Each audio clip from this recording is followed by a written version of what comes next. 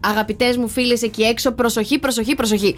Θα σας αναφέρω μερικούς κανόνες ώστε να αποφύγουμε διαζύγια και χωρισμούς μέσα στο σπίτι τώρα που ξεκινάει το Mundial.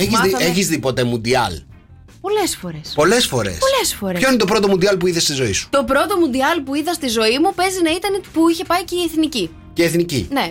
Ποιο απ' όλα? Το 2000. Γιατί είχε πάει και πιο παλιά. Όχι καλά. Πας καλά. Είχε πάει το 1994. Λέω πως είδα αυτό, ρε παιδί μου. Το μεγάλο γεγονός λοιπόν έχει έρθει, το οποίο γίνεται κάθε 4 χρόνια. Αυτή η θεματολογία είναι ξεκάθαρα για τις φίλες μου εκεί έξω. Λοιπόν, κάθε μέρα κορίτσια έχει παιχνίδι. Όλα τα παιχνίδια είναι σημαντικά. Και δεν έχει ένα παιχνίδι κάθε μέρα, έτσι. Παίζει και 2 και 3 να έχει. Πάμε. Ωραία. Ό,τι θέλετε να πείτε, θα το πείτε μετά το παιχνίδι στον άντρα σας ή στο αγόρι σας. Ισχύει. Ο ήχος του παιχνιδιού επιβάλλεται να είναι στα ύψη. Θέλουν να ακούν και τους οπαδούς και τους σχολιαστές. Εννοείται. Να σου πω κάτι τώρα. Όταν ήμουν μικρός και βλέπα Mundial, ήθελα να γίνω. Πρώτα απ' όλα ήθελα να γίνω ποδοσφαιριστής. Ναι. Μετά που κατάλαβα ότι δεν έχω καμιά ελπίδα να γίνω ποδοσφαιριστής, ήθελα να γίνω τηλεσχολιαστής. Τηλεσχολιαστής. Ήθελα να είμαι αυτός που σπικάρει τους αγώνες.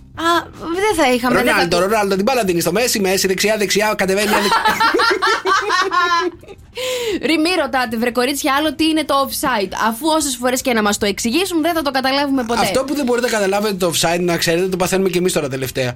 Δεν καταλαβαίνουμε με τίποτα. Αφού γυρνάνε πίσω στο VAR συνέχεια. Ναι. Λοιπόν, μην κάνετε ηλίθιες ερωτήσεις. Ποιο είναι το πιο σημαντικό, το ποδόσφαιρο ή εγώ?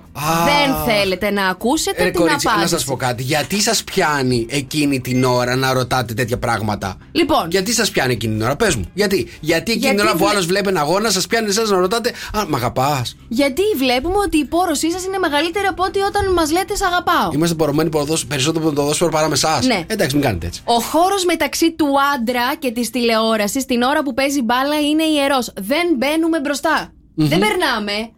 Ούτε όταν δεν κοιτάει, απλά δεν το ξέρεις.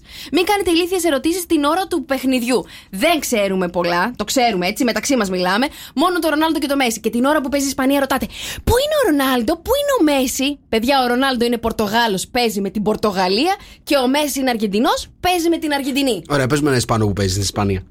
Ο Πικέ. Έλα, αποσύρθηκε, δεν παίζει πια. Συγγνώμη, αυτό ξέρω.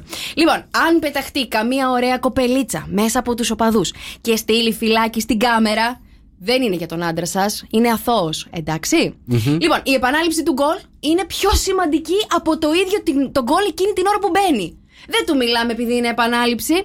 Και τέλος τώρα, την ώρα που πίνουν την μπύρα τους, μην τους μιλάτε, δεν κάνουν διάλειμμα. Όλα στο μυαλό τους, όπως έχει πει και η Καγιά, είναι καταλάβατε? Εγώ αυτή τη στιγμή σας προσέχω. Άμα θέλετε, ακούστε με. Αυτή είναι η κανόνες του Mundial. Λίγοι. Μα εντάξει, λίγοι είναι. Παιδί μου, μπορεί να προσέχετε και εσείς πάρα πολλά πράγματα. Επίσης υπάρχει ένας ακόμα, έτσι. Ναι. Έτσι. Όταν σας ζητάμε κάτι εκείνη την ώρα, να μας το φέρνετε. Το πάρεις μόνος σου. Πάρ' το μου, ρε. Βλέπω τον αγώνα, δεν βλέπεις τι βλέπω τον αγώνα? Και τι θέλεις, και η πυρέτρια? Okay. Good morning, good morning. Έτσι ξυπνάει η Χαλκίδα. Στο Cafe Morning Show. Με τον Νίκο και τη Μαρία.